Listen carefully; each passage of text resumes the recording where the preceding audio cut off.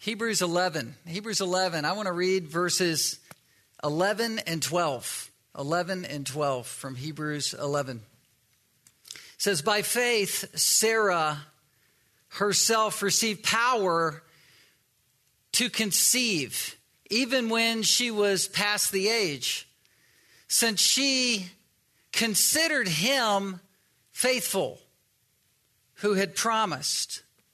Therefore, from one man, and him as good as dead, were born descendants, as many as the stars of heaven, and as many as the innumerable grains of sand by the seashore. Well, verse 11 introduces the first woman in this list of heroes. And Sarah should be marked as one of our heroes of the faith. A woman of God. If Abraham is the father of faith, we are introduced to the mother of faith. Someone to look up to and to grow by understanding her testimony and her life.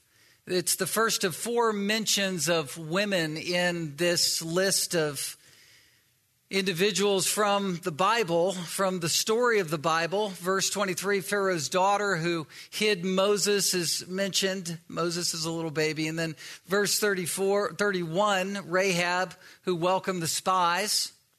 Verse 35, and then there's the generic women who received back their dead by resurrection. And there are Old Testament stories and accounts of them. So we're going to save them for later, but this morning is to learn about Sarah.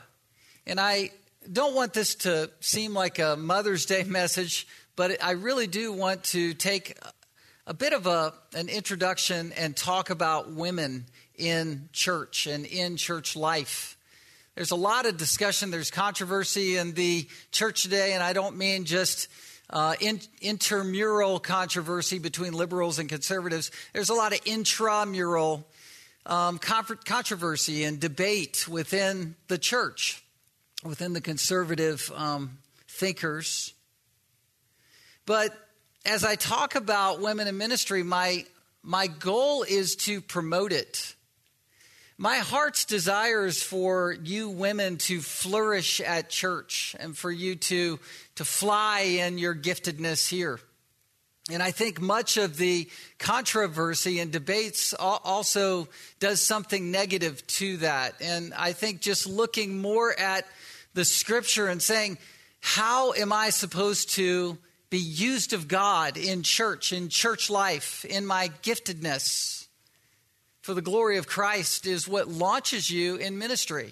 We need to look at ladies like Sarah and say, this is a model. This is an example of bold faith, someone who believed God's promise and was a vehicle and a vessel to the fulfillment of that in God's sovereignty and glory. Women in Scripture are highly esteemed, highly loved, welcomed. The church should be one of the safest place, if not the safest place on earth for a woman in terms of how she serves and how she feels about her identity in life. It's really a complete transparency in the gift mix that's given in Scripture for women as is given also for men. There is a equal spirituality in terms of the inheritance that awaits you women, that awaits us men, and children as well who are believers. There's a zeal and passion that women should enjoy in their faith relationship with the Lord, directly with Christ himself, the same access that we all have in the body of Christ. It's a joy to serve. And in the church, there has been sort of an apologizing approach to how women have been treated, and I'm sure there is warrant for that. But my approach this morning is to just try to open the Scripture and look clearly and honestly and openly at women serving in the church. I want to begin with one of the most controversial verses that is found in 1 Timothy 2. A lot is kind of ground zero here with this verse, 1 Timothy 2:12. It causes some confusion, I think. But the context of 1 Timothy is just basically laying out order and direction for how church life goes. Verse 8 of chapter 2 says, "I desire then that in every place the men should pray, lifting holy hands without anger or quarreling. Likewise, also that women should adorn themselves in respectable apparel with modesty and self-control, not with braided hair and gold or pearls or costly attire, but with what is proper for women who profess godliness with good works. Let a woman learn quietly with all submissiveness." And then here's the controversial verse. "I do not permit a woman to teach or exercise authority over a man. Rather, she is to remain quiet. For Adam was formed first, then Eve. And Adam was not deceived, but the woman was deceived and became a transgressor.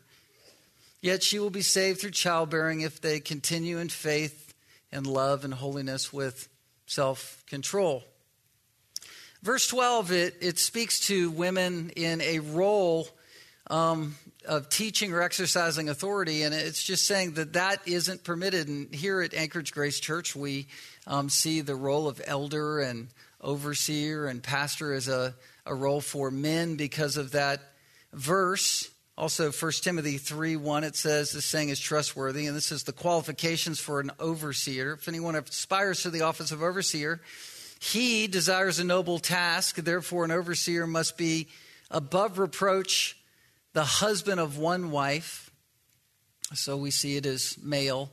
And then if you go to the list in verse 8, deacons likewise must be dignified, not double-tongued, not addicted to much wine, not greedy for dishonest gain. And it goes down to verse 11, speaking of the qualifications of a deacon, it says their wives. We actually take this as women. The word there is not in the original Greek. It just says women, gunekos, likewise must be dignified, not slanderers, but sober-minded, faithful in all things. We have women deacons here, like Phoebe. So we have men who are deacons who are designated in the office of deacon and who serve and are set apart in their way. And we have women who, like Phoebe, serve and give, and they're uniquely designated and affirmed in that qualification and ministry. So that's how our polity is arranged. I just think it's important to understand that the pastoral epistles are a how-to manual. I mean, there is a context. There were dynamics that were happening in the time of Ephesus when Paul gave Timothy the charge to take over the church. But 1st and 2nd Timothy is really a general instruction manual for how church life should be conducted, the household of God, which is the church of the living God. Paul said in 1 Timothy 3:15, I'm just showing you how you're supposed to behave here, how church life is supposed to be.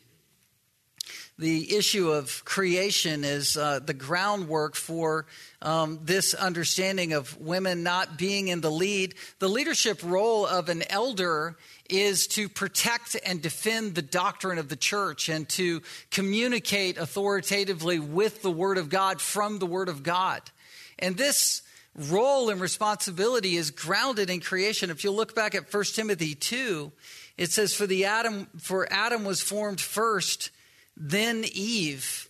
And Adam was not deceived, but the woman was deceived. And that word deceived there in verse 14 is wholly deceived and became a transgressor. You remember the account in Genesis 3 where the serpent came into the garden and wholly deceived Eve and tempted her in that way. And that's not to say men cannot be tempted, but the point of this passage is talking about how Adam, who was standing right by Eve, was completely passive in his role.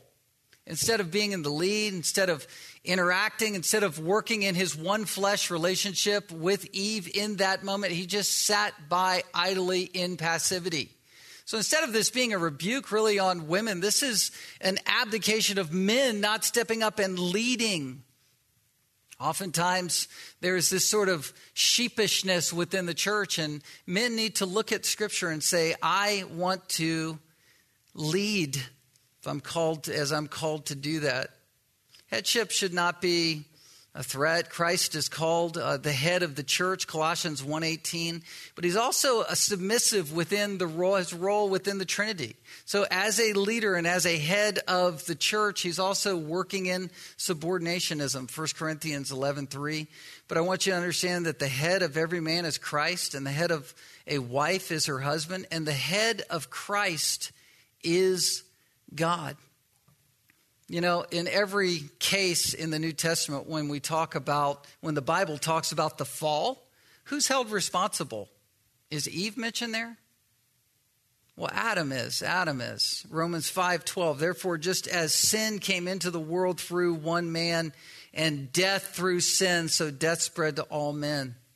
1 Corinthians 15:22. For as in Adam all die, so also in Christ shall all be made alive. Adam is the one who is held responsible as the leader in their one flesh relationship. So the role of preaching and exercising authority, I see it clearly in Scripture as male, but does that in any way take away what a woman is supposed to be and do within the church practically and powerfully? And I say no. Not at all. Do you have to be perfect to be used of God as a woman? Absolutely not. We're going to learn all about Sarah. She was anything but perfect. But she is a remarkable woman of God. And she is in the company of many, many women in Scripture that play impactful, powerful roles. You remember, Eve plays a role and is extremely powerful as I believe a woman of God who God forgave for her sin and created the skin sacrifice for Adam and Eve. You have Deborah, a prophetess, Rahab, you have Hannah, the mother of Samuel, Ruth, Esther, Anna. Do you remember her in the gospel account? Was a woman of God able to see Jesus as he was newly born. She was prophesying over him. Mary, Martha, Mary Magdalene. Remember the Samaritan woman, the woman at the well, Lydia, and then Phoebe. These are just some of the examples in Scripture of women. I read earlier the account of Mary and how she was spoken to bear Jesus. And I didn't read her Magnificat, but look there, Luke chapter 1, verse 46. Mary said, "My soul magnifies the Lord, and my spirit rejoices in God, my Savior." Listen to the theology here that she understands. "For he has looked on the humble estate of his servant. For behold, from now on, all generations will call me blessed. For he who is mighty has done great things for me, and holy is his name. And his mercy is for those who fear him from generation to generation. He has shown strength with his arm. He has scattered the proud in their thoughts and their hearts. He's brought down the mighty from their thrones and exalted those of humble estate. He's filled the hungry with good things, and rich he has sent away empty. He has helped his servant Israel in remembrance of his mercy, as he spoke to our fathers, to Abraham, and to those offspring forever." She didn't just make that up, okay? When she prayed that, when that bursted forth from her heart in gratitude, that came from her understanding in depth and breadth theology. Women, you are responsible to know truth, to understand the Word of God. Men, you should be promoting that in the life of your spouse or friendships. You should, because women need to be strong in faith. Titus 2 speaks of older women discipling younger women, showing them the way of how to put up with us guys in the household, right? How to raise children. One preacher wisely said a long time ago, I'll never forget, when I was single and trying to understand who I was going to marry and praying about that. And he said, whoever you marry and end up with will predominantly be the discipler in the home of your children. I never forgot that. And that was so powerful to me because it has been true. It plays out that way. Do you remember Aquila and Priscilla, their ministry together, partnering, Acts 18:24. They came to Apollos, a native of Alexandria, who came to Ephesus. He was an eloquent man, competent in the scriptures. He had been instructed in the way of the Lord, and being fervent in spirit, he spoke and taught accurately the things concerning Jesus, though he knew only the baptism of John. So he was limited in his knowledge of what he knew up to that point. He began to speak boldly in the synagogue, but when Priscilla and Aquila heard him, so they come as partners here. They took him and explained to him the way of God more accurately. Don't be intimidated by the scripture. Just as men are discipling men, women are to be discipling women, and that should be happening all the time in this church and wherever you go to church. It's powerful word ministry that should be happening. And just because women are not designated for the preaching role, that doesn't eliminate the teaching gift and the spiritual privileges that are found in biblical womanhood. Galatians 3:28, there's neither Jew nor Greek, slave nor free, male and female, for you are all one in Christ, Abraham's offspring, heirs according to the promise. So it's not a matter of gifting, it's a matter of use, and where you use this gift. Women are to be listened to in the home. Single women should be undistracted in their stewardship and their freedom to minister the word of God and the truth throughout the church. Young, old, married, single, all the above. If you're married to an unbeliever, you're to win them without a word with your testimony. You're supposed to stick in that house, in that environment.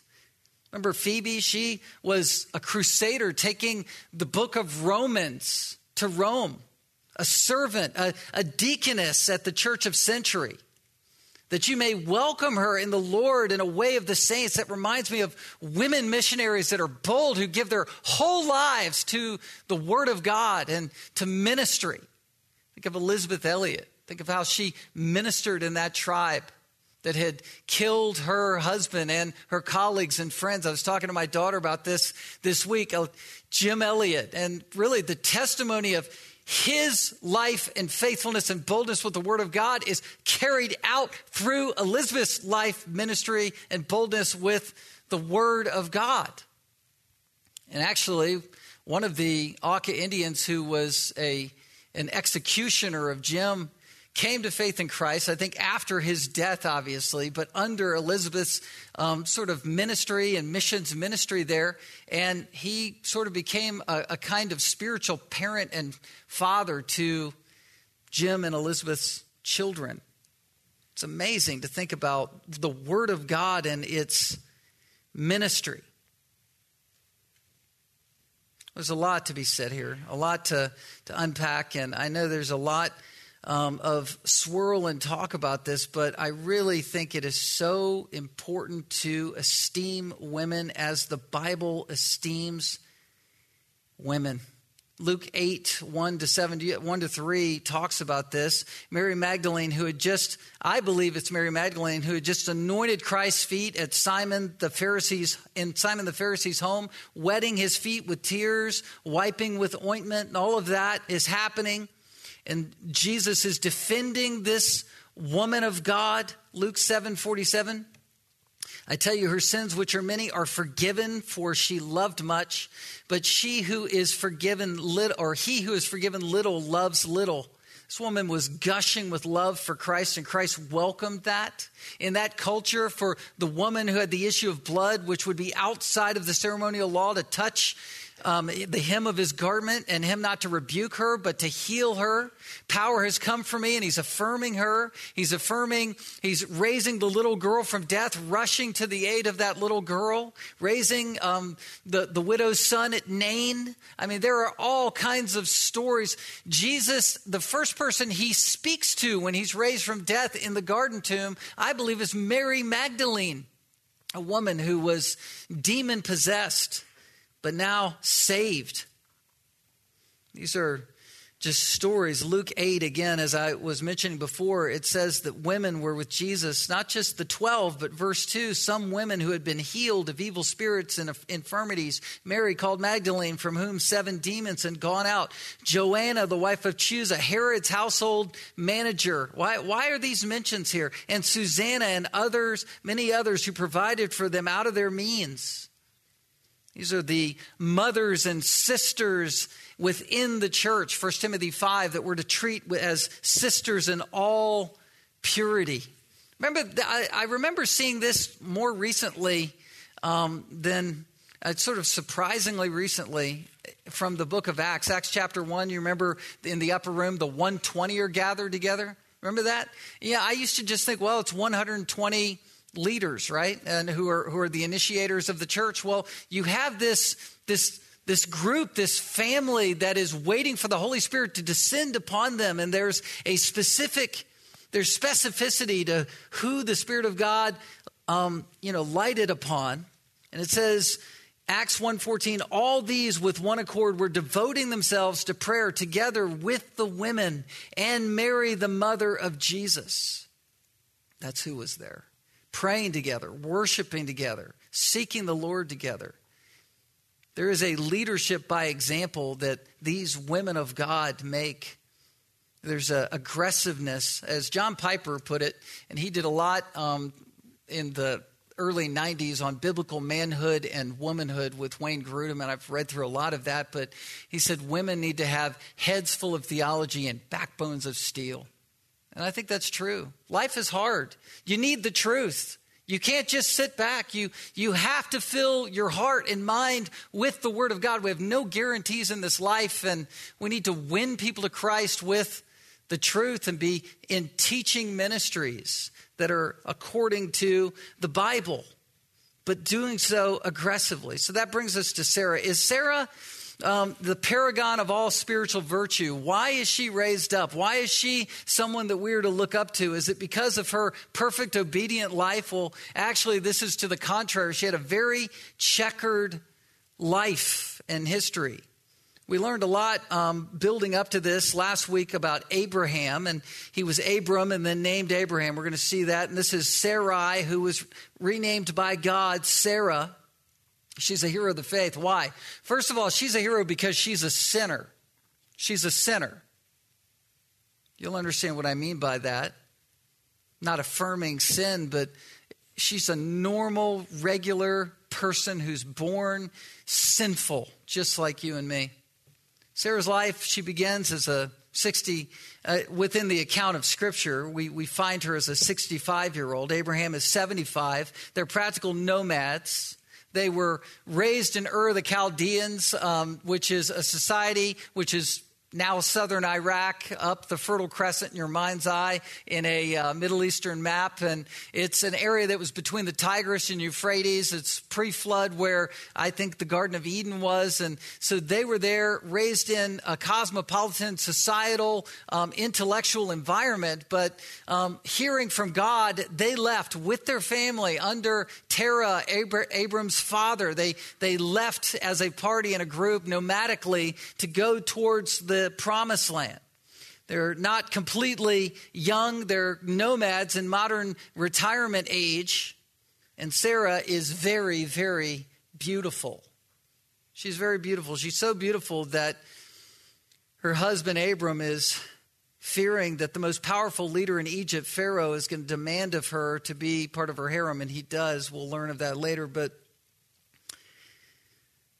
they were contemporaries of Job in this post-flood, but early time in antiquity. They were paganized, as we learned, Joshua 24, their father Terah, the father of Abraham, is sort of a heritage here. It says, Joshua 24:2, they served other gods. They were 140 miles from the Tower of Babel, and they left and then ultimately settled 350 miles up the Fertile Crescent. 350 miles away from the promised land of Canaan. They settled in Haran, Genesis 11:31 says. Genesis 12, if you want to turn there, it speaks of this promise where God spoke directly to Abram and said, I'm going to make a great nation of you. You harmonize that with the story where Stephen is speaking to the Sanhedrin, and he says that God spoke directly to Abram in Canaan, but he also speaks to him again in Haran. But the subplot here is Sarah. And Sarah is in a difficult spot. She's barren. She's struggling in ways that many have struggled, where they are longing for something, in particular here, longing for a child, and is barren. The Bible says in Genesis 11:30, Sarai was barren and she had no child. What happens here as the story goes and unfolds is you have this dominant, intervening, life-altering promise that's given directly by God, and it's given over and over and over again through the Genesis account directly to Abram, that he's going to make a great nation. Abram, you are the channel through which this Old Testament gospel blessing is going to come to the nations. You are the father of faith, and through your loins, through your lineage, this is going to happen. And yet you have Sarai, who's getting older and older and older, going through phase and the next phase and the next phase, and she's barren. Trying to understand these things. In Genesis 11:32, we have Terah's death account. Their party sojourned throughout Canaan. And Genesis 12:10, though, says that though they were there for several years and they were nomadic, sort of staking out God's promised land, there was a famine in the land that providentially pushed them to southern Egypt, where Abraham, knowing Sarah was very beautiful, was fearing that Pharaoh would kill him to have her. So he decides to pass her off as a sister. Why do I bring this up? Is this Abram's sin? Well, I want to make the case that the Bible is clarifying that Sarai was complicit in this sin. Genesis 12:10, there was a famine in the land. Abram went down to Egypt to sojourn there, for the famine was severe in the land. You see the providence of God. Verse 13, say you are my sister, that it may go well with me because of you, and that my life may be spared for your sake. When Abram entered Egypt, the Egyptians saw that the woman was very beautiful, and when the princess of Pharaoh saw her, they praised her to Pharaoh, and the woman was taken into Pharaoh's house. You have verse 17, but the Lord afflicted Pharaoh. And I believe that, Sarai was protected from Pharaoh and his house with great plagues, because Sarai, Abram's wife. So Pharaoh called Abram and said, what is this that you've done to me? Why did you not tell me that she was your wife?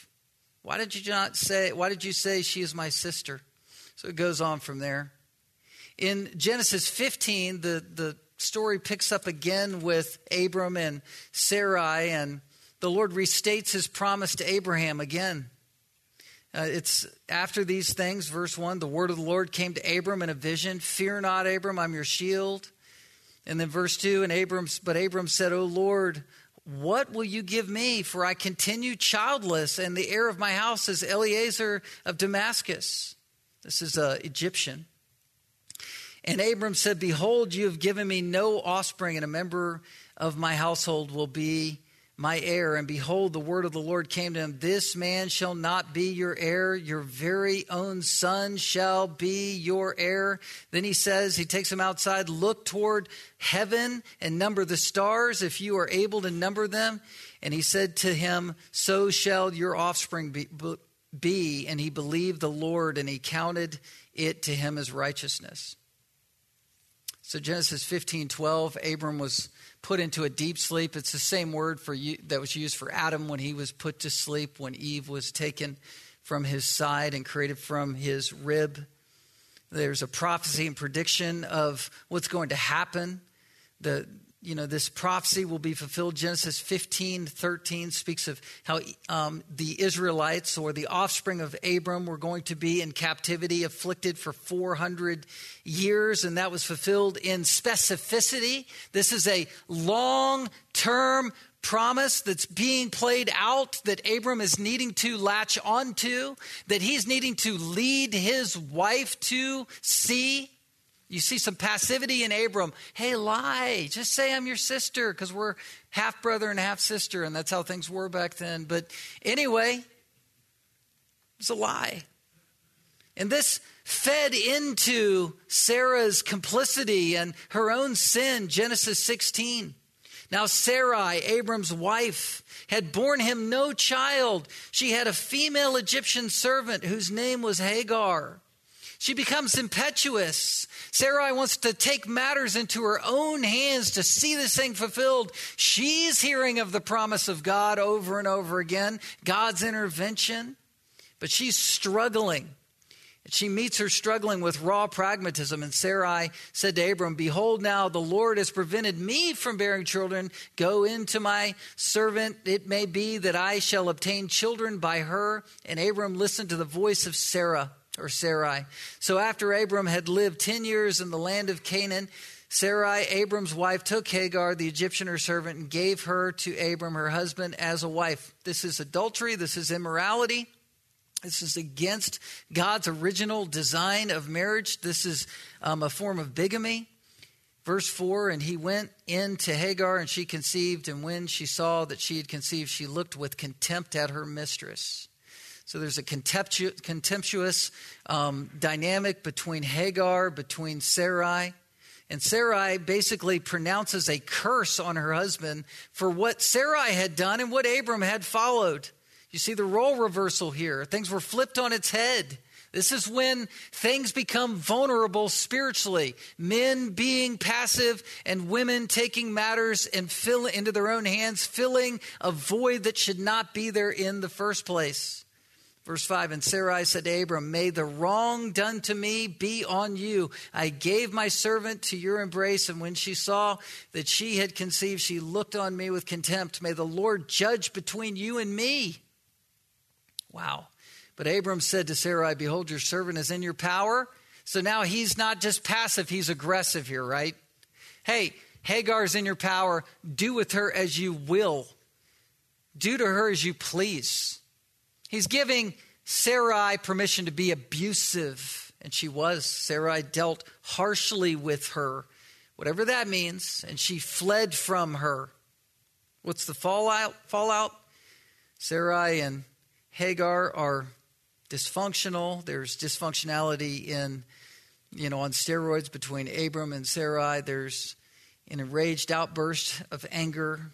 And then Proverbs 31:21 is completely fulfilled. Under 3 things the earth trembles. Under 4 it cannot bear up. A slave when he becomes a king, and a fool when he is filled with food. An unloved woman when she gets a husband, and a maidservant when she despises her mistress.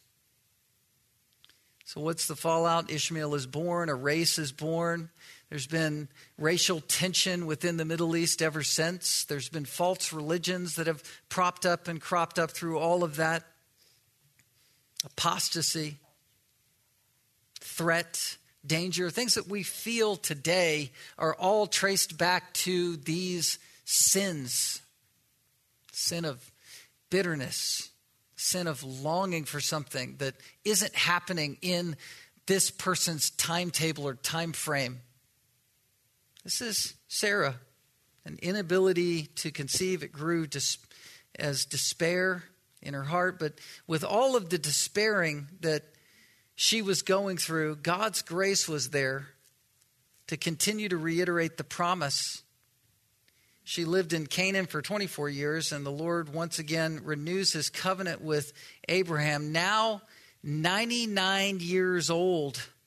Genesis 17:1-8. When Abram was 99 years old, the Lord appeared to Abram and said to him, I am God Almighty. Walk before me and be blameless, that I may make a covenant between you and me and may multiply you greatly. Then Abram fell on his face, and God said to him, behold, my covenant is with you, and you shall be the father of a multitude of nations. No longer shall I call you Abram, but your name shall be Abraham. The word going from Abram to Abraham means there is an unlimited influence now to the nations. It's also going to change Sarai's name to Sarah. Sarai means my princess, which is specific to the people of God, and Sarah means princess. There's that unlimiting influence as a mother of faith that is going to be put on her as well. Abram fell on his face.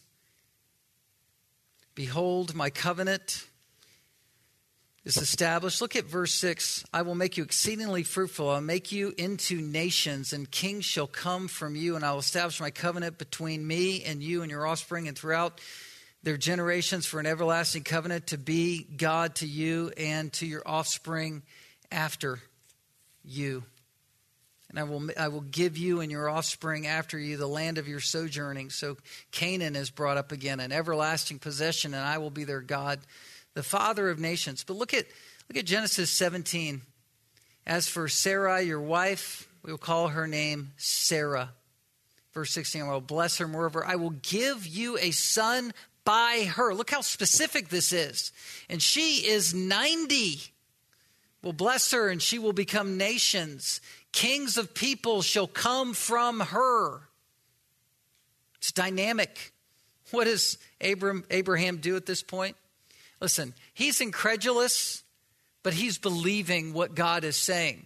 He's grasping the fact that this isn't an allegorical dynamic. This isn't sort of some kind of picture of something that's going to happen another way. He's seeing himself as a very, very old man. And this is going to happen with a very, very old woman. And he laughs. Genesis 17:17. Then Abraham fell on his face and laughed and said to himself, shall a child be born to a man who is 100 years old?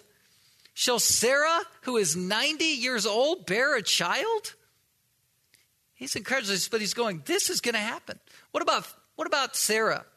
She's raised a pagan unbeliever, complicit, lying twice. She's going to lie again regarding the king Abimelech in Negev, giving her husband to bigamy, sexual immorality. She's disrespectful, pronouncing curses. She's embittered. She's jealous, and she's abusive to Hagar. Who is Sarah? Sarah is someone who is manifesting all the same sins that we have in our hearts, whether they have manifested themselves at these levels or not. We're all this sinful person. But there's one difference between a person with this sin problem and Sarah and anyone who's a Christian. It's faith. Faith is the one distinguishing difference. It's what everyone must do. It's the one thing that she did do, which is believe. Sometimes you have to see how bad you really, really are to see how good God really, really is. You have to see how unsatisfying sin really, really is, how vacuous, how empty, how guilt-striking sin is, how hopeless sin is. The wide road leads to destruction. It's faith in God where you can go. And God over and over and over again, as the hound of heaven said, no, this is the blessing. This is the promise. It's going to happen specifically through you. I'm showing you Abraham. I'm showing you Sarah. Believe, believe, believe. That's what turns everything. Belief. Sarah was a believer. She was a sinner. Point one. That was point one. Point two, she's a believer. Hebrews 11:11. This is what makes her a hero of the faith. Why is she a hero of the faith? Because she's this awesome individual. She believed. Just think about and maybe look back at Hebrews 11:11. By faith, Sarah herself received power to conceive even when she was past the age, since she considered him faithful who had promised. This verse is an amazing verse in that it is very succinctly tying together God's sovereignty. He's going to fulfill his promise, but it's wedded within Sarah's faith. God waits for us to believe within his plan. Now, he knows when we're going to believe. He energizes us and brings us to life spiritually so we believe. But there's this human responsibility component and element where God gets glory. As the story is unfolding, Sarah's trying to take matters in her own hands. She's doing wrong. She's sinning. And then something happens and she expresses faith and believes. How big was her faith? This stubborn, struggling woman who was weak in faith, but she exercised a mustard seed of faith to unspeakable ends. Just a tiny bit of faith. An infinitesimally small little piece of faith. Where is that found? Look at Genesis 18. This is where it is. The Lord visits Abraham with angels. Genesis 18, 1-3. By the oaks of Mamre, he sat at the door of his tent in the heat of the day. He lifted up his eyes and looked, and behold, 3 men. One of them is the Lord, I believe a Christophany, a literal visitation of Christ in the Old Testament with fellow angels. He saw them. He ran from the tent door to meet them and bowed himself to the earth. He said, "O Lord, if I have found favor in your sight, do not pass by your servant." This is like the 2 on the road to Emmaus. Please stay, please eat, please hang out. I want a fellowship with you. Heaven has come down. Abraham shows hospitality. He runs quickly to Sarah, says, quick, basically get flour, knead it, knead the bread and make cakes. Abraham ran to the herd and took a calf, tender and good, and gave it to a young man who prepared it quickly. So he's pulling this all together. And so Sarah's in earshot, and Abraham is talking to the angels and to, I believe, the Lord. And they said, "Where is Sarah, your wife? Where is she? I mean, we see all this food, but where is she?" She's in the tent, so she's close by. And the Lord said, "I will surely return to you." It's as if the Lord wanted to make sure that she was in earshot, right? To hear this promise one more time, another time. That's what God does for us. He wants you to hear it one more time. Sarah was listening at the tent door behind him. Back to verse 10. "I will surely return to you about this time next year, and Sarah, your wife, shall have a son." And Sarah was listening at the tent door behind him. Sarah was obviously in earshot. She was hearing the promise, and it elicited a response. And remember, it's the same response as her husband had. It's laughter. She's incredulous, but she's grasping. She's climbing for the reality of this promise. Verse 11, Abraham and Sarah were old, advanced in years. The way of women had ceased to be with Sarah, so Sarah laughed to herself. She's laughing inside. She didn't want to be overheard. This is just her. It's like reading a political cartoon. You don't always laugh out loud. It's just that, just inside. I don't get most of them, but anyway, it's all right. So Sarah laughed to herself. "After I am worn out and my Lord is old, shall I have pleasure?" The Lord said to Abraham, "Why did Sarah laugh and say, 'Shall I indeed bear a child now that I am old?' Is anything too hard for the Lord? At the appointed time I will return to you about this time next year, and Sarah shall have a son." Look at verse 15. "But Sarah denied it, saying, 'I did not laugh.'" Now, she's not denying the promise. Be clear on that. She's exercising faith. What kind of faith? Incredulousness. Really?